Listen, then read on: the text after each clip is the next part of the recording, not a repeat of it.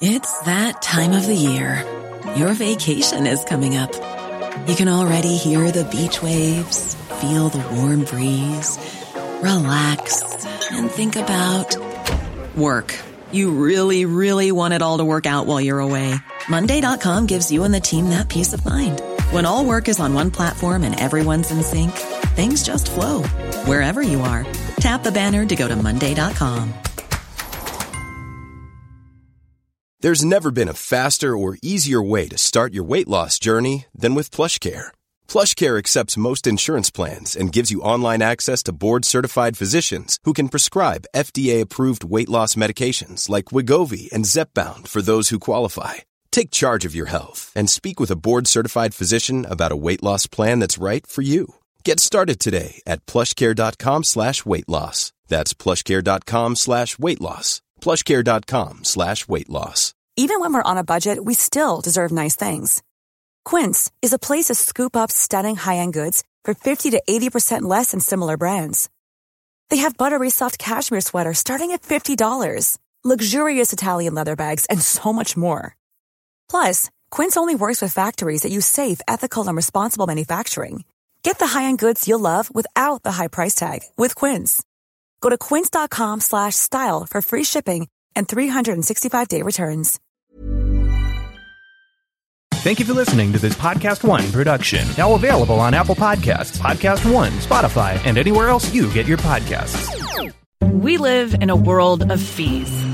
Airlines, hotels, food delivery, and especially car dealers all charge excessive last-minute fees. When you want something badly enough, it feels like your only choice is to pay up. But what if you had a choice to take a stand instead?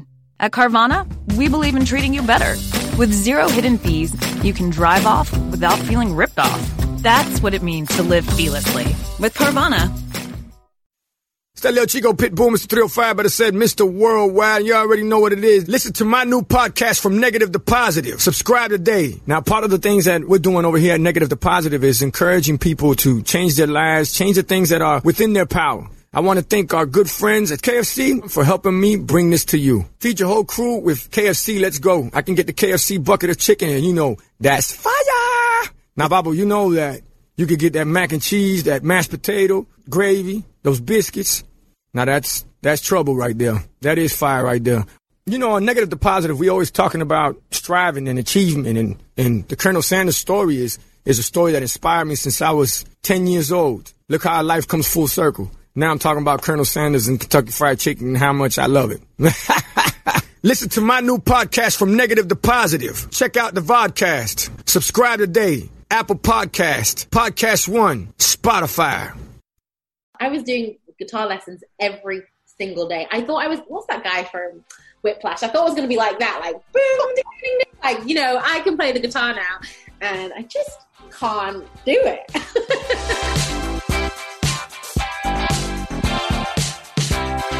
Hello, everyone. It is time for a brand new edition of Collider Ladies Night. And you already know how thrilled I am for this one because I am a huge fan of Wunmi Mosaku, and she is joining me for today's episode. Hello, how you doing?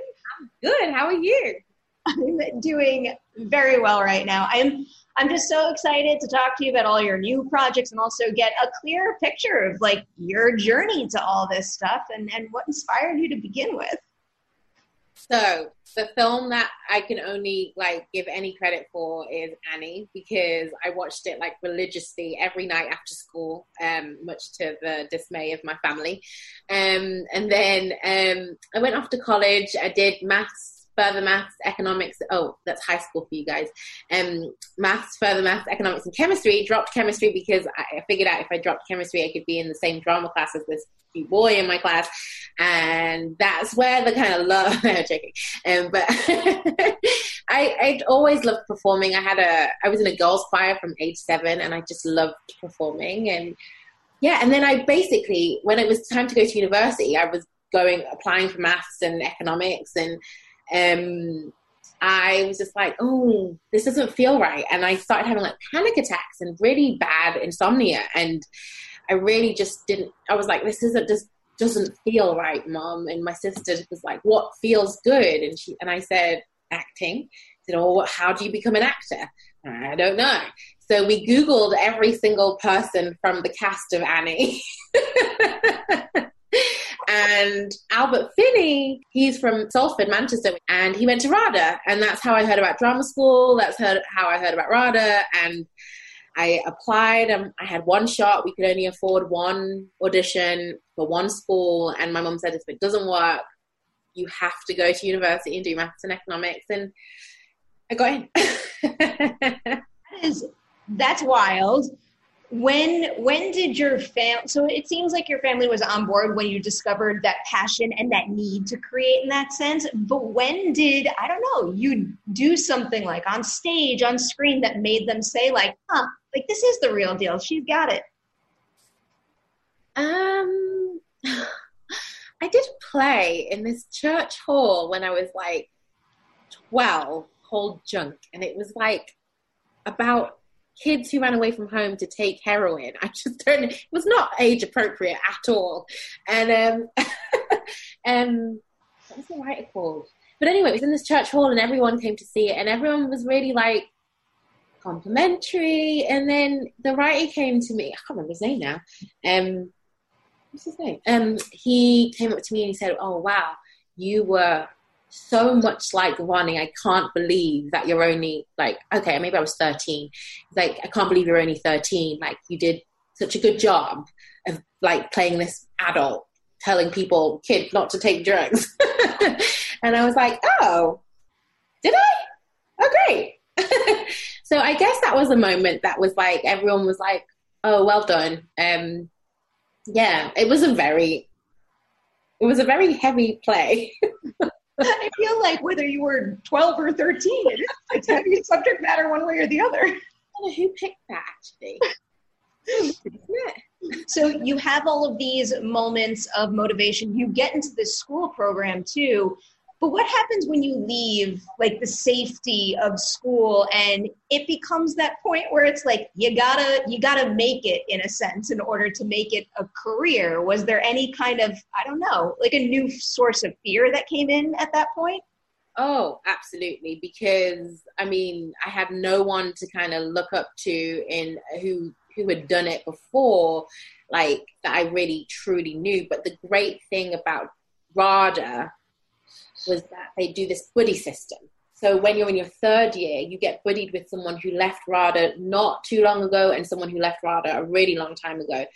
So I was buddied with Tanya Moody. She's a Canadian actress who graduated maybe like 10 or 15 years before I did. And yeah, they kind of give you advice, tell you what to kind of expect. But Tanya was invaluable to me because, well, first of all, like I stayed on her couch for a couple of months after when I was really struggling, and I was like her babysitter for a while. She's a Black actress, so I had a lot of like, she had a lot of guidance and help, and she was just great. Like I really needed her. She was like a big sister, and she still is, absolutely, yeah. I feel like Hollywood in general should adopt this buddy system. I feel like it's great. All better collaborators because of it. Yeah, and actually you realize that the RADA community is quite tight-knit because of it, because actually when you're in school, you have a buddy system as well, but it's only between the 3 years. So in your first year, you have a second and third year, and you're in your second year, you buddy someone in the first year, and then you have your third year buddy.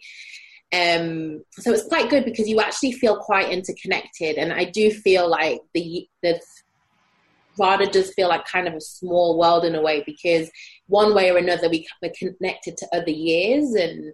And I like that. I do like that. Have over the course of your career, have you ever run into like a young up and coming actor that you find yourself like tapping into those buddy instincts for?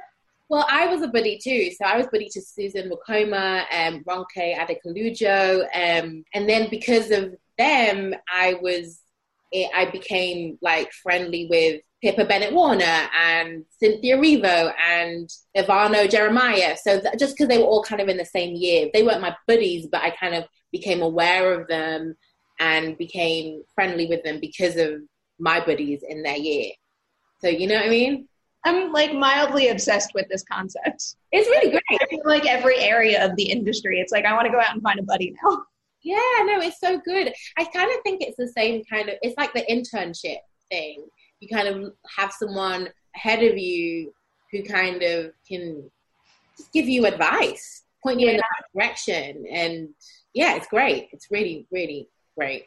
I feel like with, like film school, or maybe it's the same with studying acting in a more formal program like that, there's always that question of like, do I pay all that money to study in a program, or do I go out and get real world experience? And like having done that, I would say the best part about film school was the community and the connections that you build like that. And I don't think, when you're first starting out, you can get that quickly anywhere else. Yeah, that's really important. I think that's one of the amazing things about drama school is your community within the acting community. And then also RADA, and I'm sure a lot of other drama schools have like the stage, what do they call it? God, it's been so long. I graduated like 11 years ago. I'm just trying to think. You're very busy with a lot of stuff right now. Yeah, the technical stage people. So like the designers, the costume designers, hair, makeup. So I felt really connected to a lot of areas of the industry. And RADA also takes on, did, I don't know if they still do, they took on 2 directing students every year as well. So then like, I'm really good friends with Nadia Latif, and it's kind of good because you do feel like you have a community when you leave drama school, of people who are kind of in the same boat, or yeah, it's good. Support systems are very, very important, especially when I bring up this next point, because I do find that talking about setbacks, bumps in the road are very valuable to somebody else out there who might be experiencing it themselves. The one that I came across for you, I'm really curious to know what that was like going through, is what happened with Ruined, where you get that role, but then you wind up having to let it go because of an injury. And I don't know, I just imagine that it's really tough to go through something like that when it's completely out of your control. Oh my God, that was painful. That was one of the most painful experiences I think I had as an actor. But I actually am really grateful for it because it put everything into perspective. There are lots of people who can do your job as well, if not better. And Pippa Bennett Warner was amazing in it. And I went to see it and I was so like enamored by the whole show, and I was heartbroken yet also like, wow, it's amazing. It did what it needed to do for me as a person, learning about the Congo, and so that was painful. And I was so young, and I was like, I don't care if I re-injure myself, just give me the job. And now, like, of course, especially now in a global pandemic, you realize how important your health really is, and how dangerous sets are, how dangerous stages are, like going from light to dark on a stage, it's dangerous. So there's all these things that I learned in that one instance, like a lot of growing up was done in that moment, like a lot of acceptance, which wasn't my strong point at that time in my life. I really was sad. I was just really sad. I was like, I feel like I'm missing out. Mm-hmm. And but it was an amazing show. Like, it really was. And yeah, it was amazing. I'm glad you could look back on it that way. I do have Yeah, I was like that the opening night. I was like, I have to see this show because I loved everyone in it. I loved the story. I just loved it. I feel like you're only going to get so far in this industry if you don't have that healthy balance between drive for yourself, but also the ability to be happy for other people. Yeah, but I think that was a turning point for me because I'm not sure if I, like, before that point, like, not getting a job, I would cry and call my mom and cry. And then it was like I had a job and then I lost it and it was completely out of my control. And it was like because of an injury, but it's not me. It's not me. It's this. It's me. It's not me. And having to let that go, I think I don't think I've cried over a job since. And if I don't get a job, I'm like, okay. Was there a specific thing that had you kind of like snap out of it and move on from that? Well, because you don't deserve anything. You get what you're given. It's life, and Pippa really truly was amazing. And it's like, well, why did I have that role in the first place anyway? It wasn't mine in the first place. It was always hers. Do you know what I mean? Yeah. It was always meant to be hers. And it's just I don't know. It was just always it was just a lesson. It was just yeah. Oh, it's really moving to hear that, like looking back and going through something like that and feeling that way. Is there any particular job you booked after that kind of gave you that source of confidence? Like, all right, I got past that role was hers, but now this is mine. There's a part of me that's like, I only believe I've got the job when I'm, in line at breakfast, having my first breakfast on set. But then, I was just on a job and a pandemic hit. And so you're like, well, what happens now? Like, who knows? To one of the most superstitious people in the world, I will not verbalize an opportunity until it is set in stone and I have done it. Yeah, I made that mistake once. I remember talking about a film that I had auditioned for. I had an interview and I was like, and I thought I'd done my best in the audition. And I mentioned it in the interview, like, I just auditioned for this job, but I really, really hope I get it. And I didn't, obviously. I mean, of course I did, because I just told the world about it like it was mine. Oh, yeah. I've been there too often, and it gets stuck in your head, but ultimately it means nothing.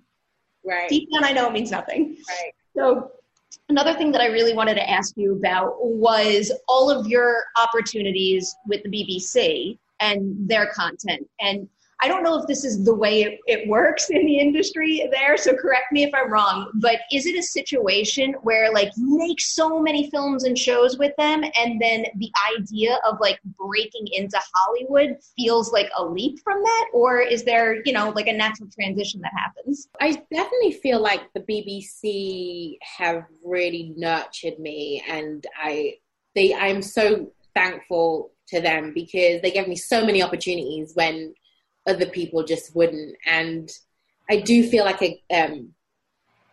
that they're like, they're like your aunt. They're like, you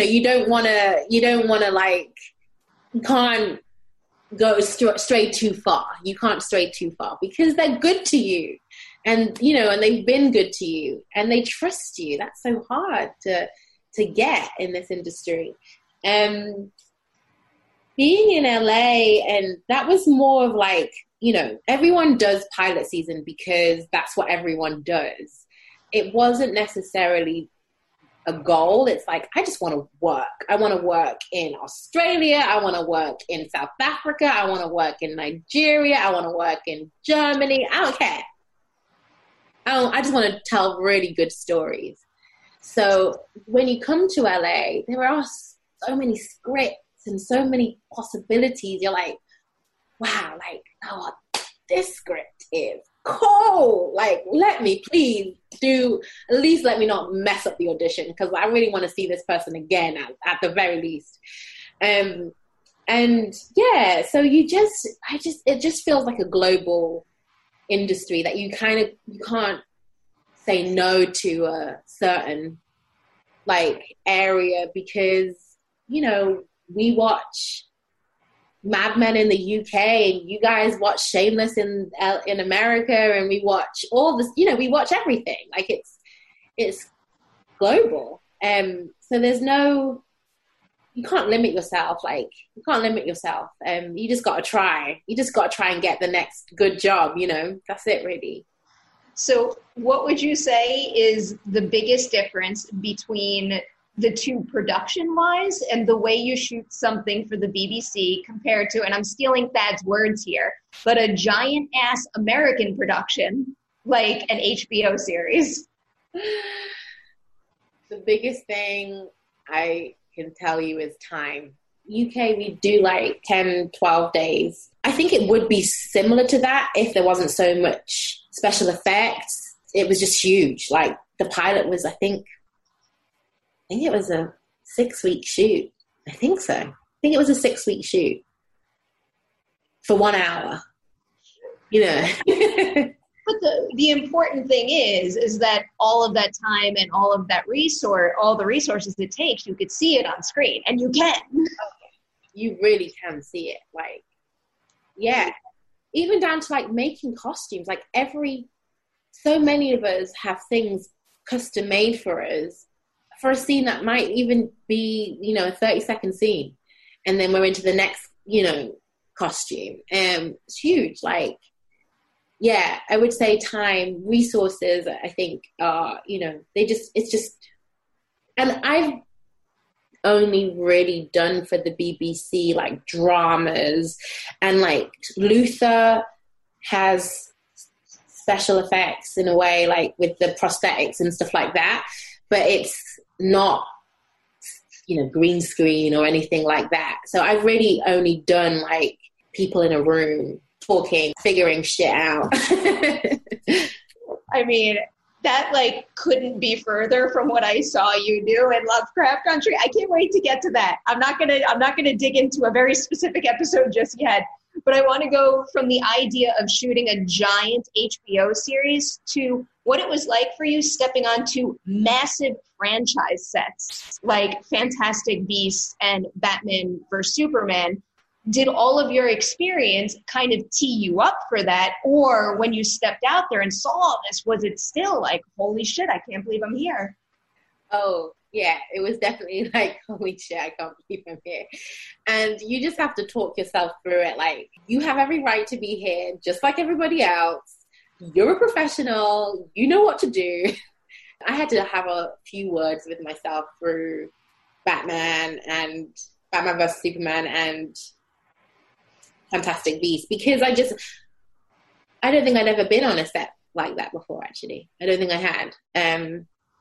Yeah, like, I had done films, but like something like Philomena, it's kind of similar to the BBC in sense it's people talking, it's people figuring stuff out. It's like emotional, but it's not, I don't think there was an ounce of CGI in Philomena, but you can never know though. True. He's always hidden where you don't see it, and that's also the sign of very good visual effects. It's true. When I saw on the BAFTA Television Craft Awards some of their nominations, I was like, The Crown? What does The Crown have for their special effects? And then I realized, none of those things were real. It blows my mind all the time when I see stuff like that. I also wanted to ask you about working with Zack Snyder specifically, because one of the things I admire about him most as a filmmaker is his kind of next level visuals. So can you feel that from the actor perspective, that he is just kind of, like framing a beautiful shot around you? No, I didn't feel that. I wasn't aware of the stuff around me, actually. Now I'm thinking about it.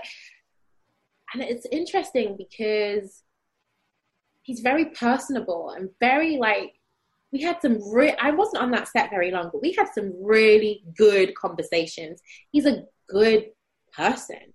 And he gave me some good advice, but I really felt like it was about the character, actually. I didn't feel the whole scope of it at all. It was, and I think that helped with the nerves, because he would give me acting notes. He wouldn't say it looks like this, remember to do this, you need to be, you need to match the setting or whatever.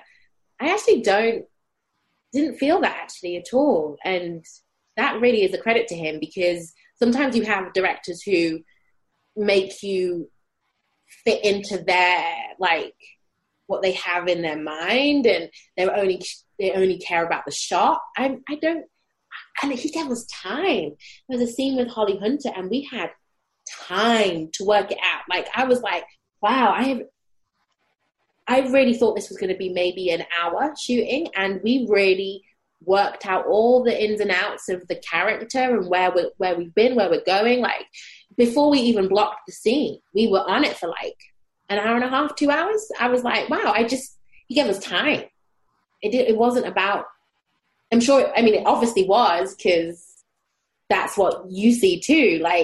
It obviously was about the shot, but it wasn't, I didn't feel that from him. I felt guided through it, definitely. Moving on now to Lovecraft Country. I find that current events often amplify certain themes and ideas in a show, movie, you name it. What would you say is the biggest difference between your take on this material when you were first pitched the show versus how you feel about it now given current events? Are there any things that stand out to you more now?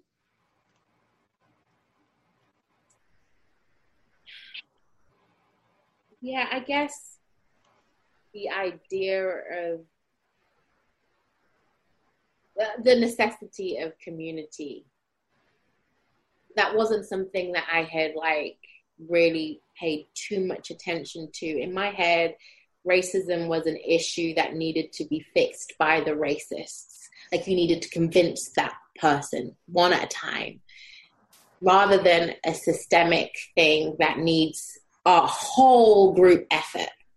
And, you know, this thing about Lovecraft Country is like a team effort. It's an ensemble piece. It really is like, you know, they're fighting these monsters that are metaphorical and actual.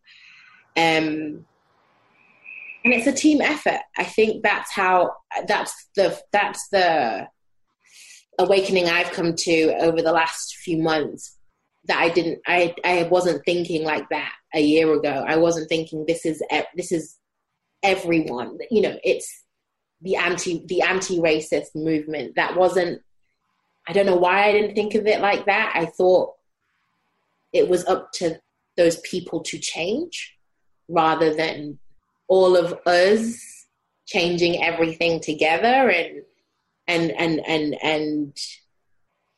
yeah. And what are, you know, yeah, I don't know. I don't know. That's why, I don't know if I answered your question.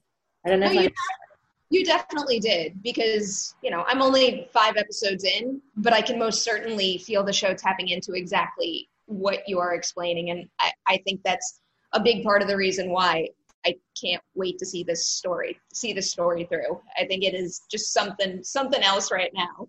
Yeah. I want to ask a little bit about shooting the pilot in particular. I was talking to Courtney a couple of months ago, and he told me that you guys had to retool some of it. So what was that production process like for you? And is it something that feels different from other pilots you've shot before? See, I wasn't actually part of the reshoot at all.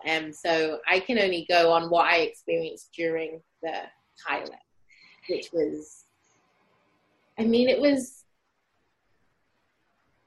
it's really strange because my memories of the show are filled with joy and love, but obviously the themes of the show are so dark and painful.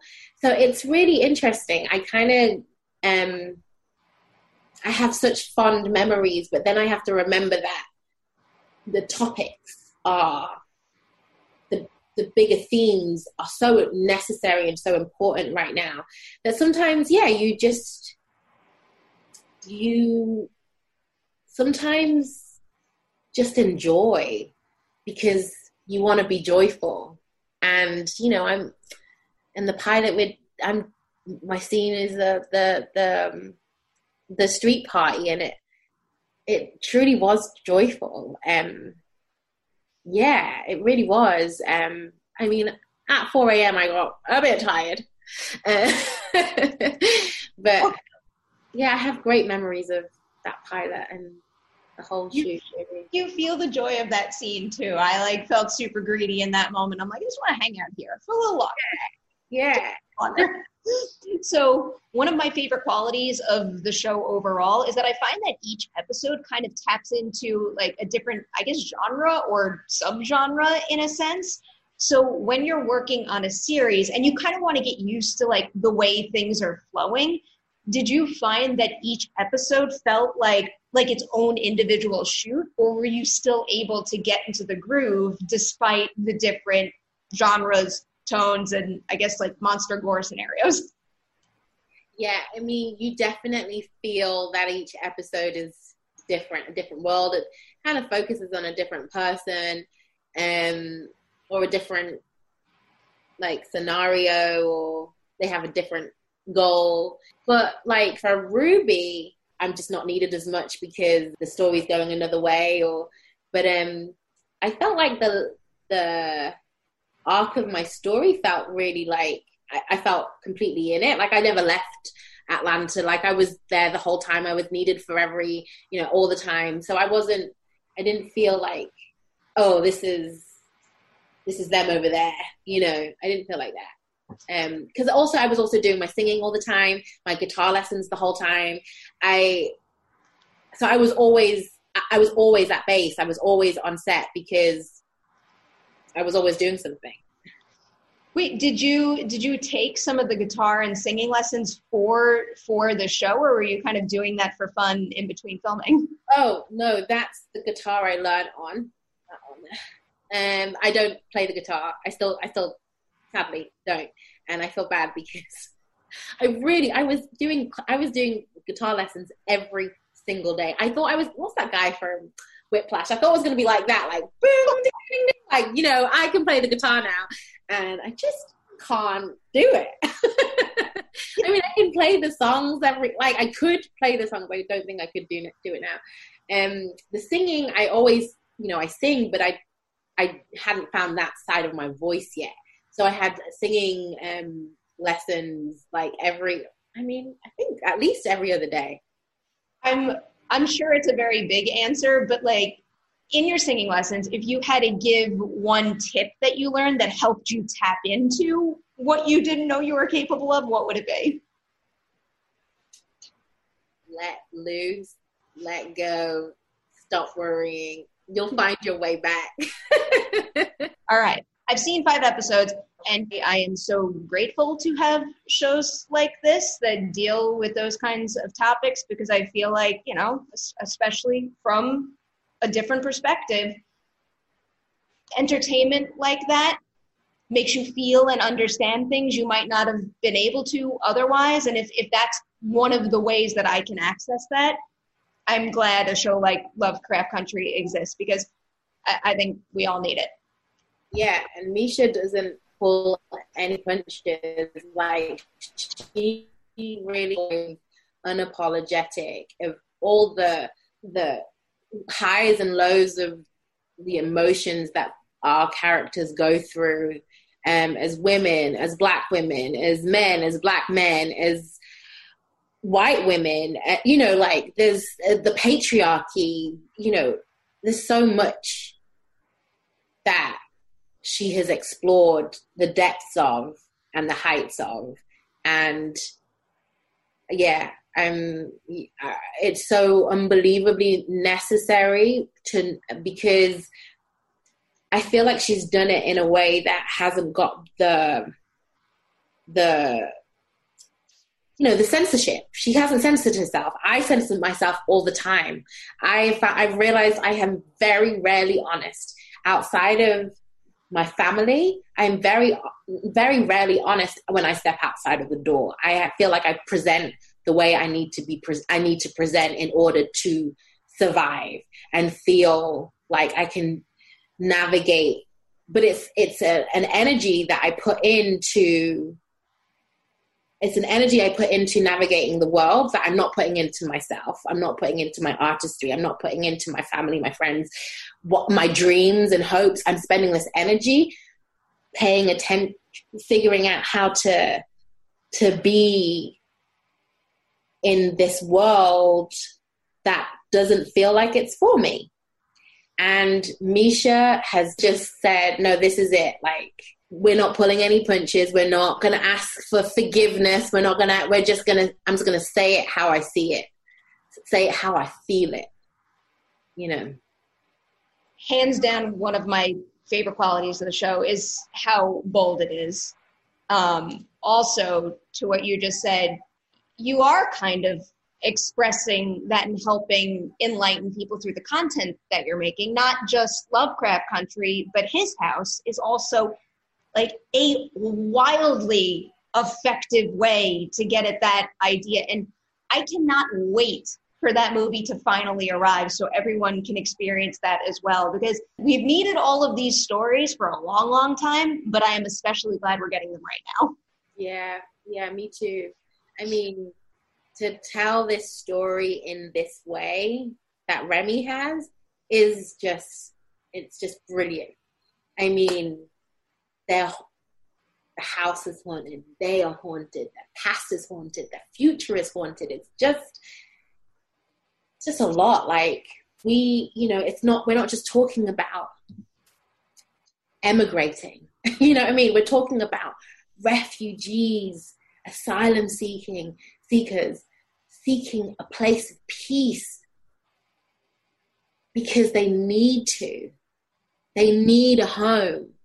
They aren't leaving because of nothing. They're leaving because of everything, because of for hope, because of safety, because of just for their life to be to be a semblance of what it should be, you know.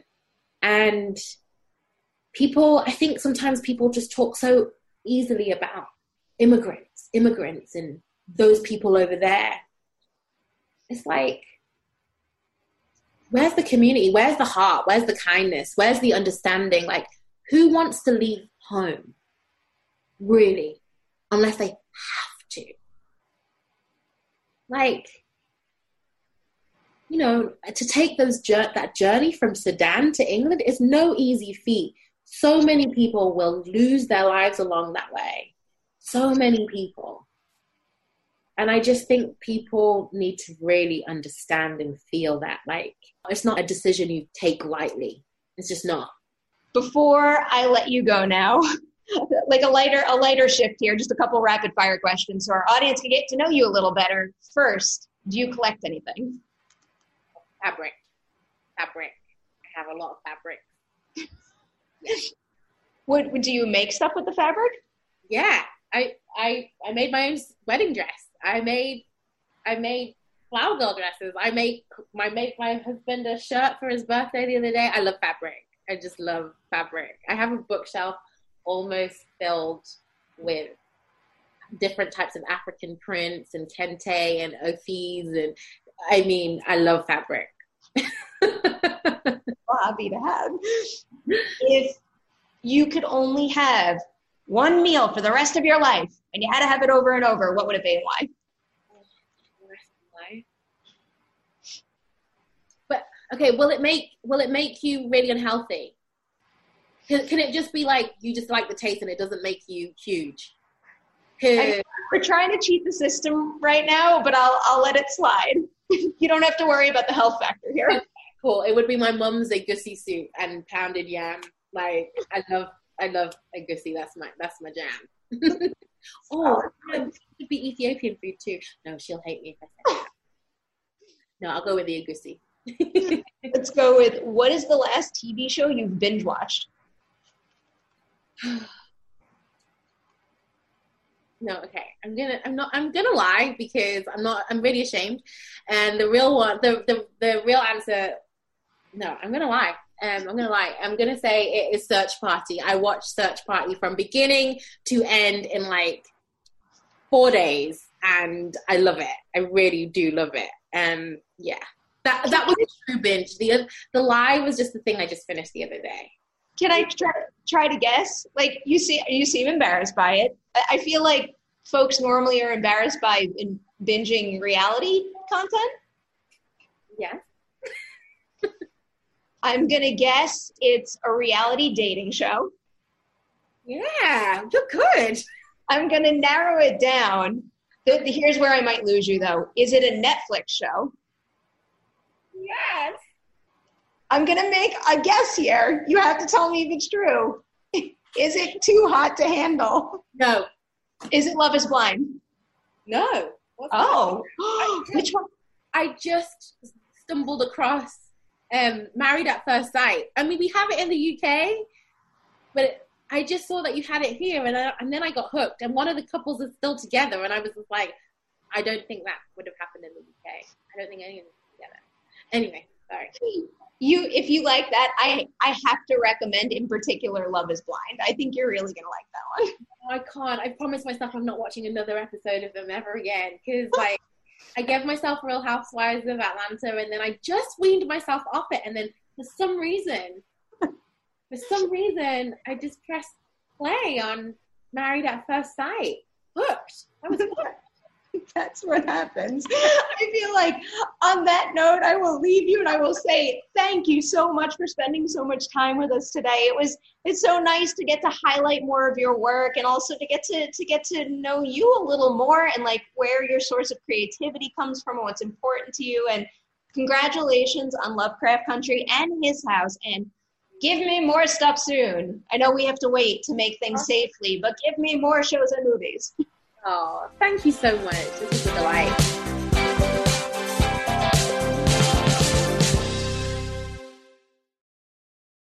Stelio Chico Pitbull, Mr. 305, better said Mr. Worldwide, and I'm here to tell you about my new podcast, From Negative to Positive, brought to you by my friends over at State Farm. I believe that to have success, you got to play the game, so that the game doesn't play you. You know, the biggest risk you take is not taking one. It's very important that you make sure that you make the most out of your money, especially when it comes to insurance.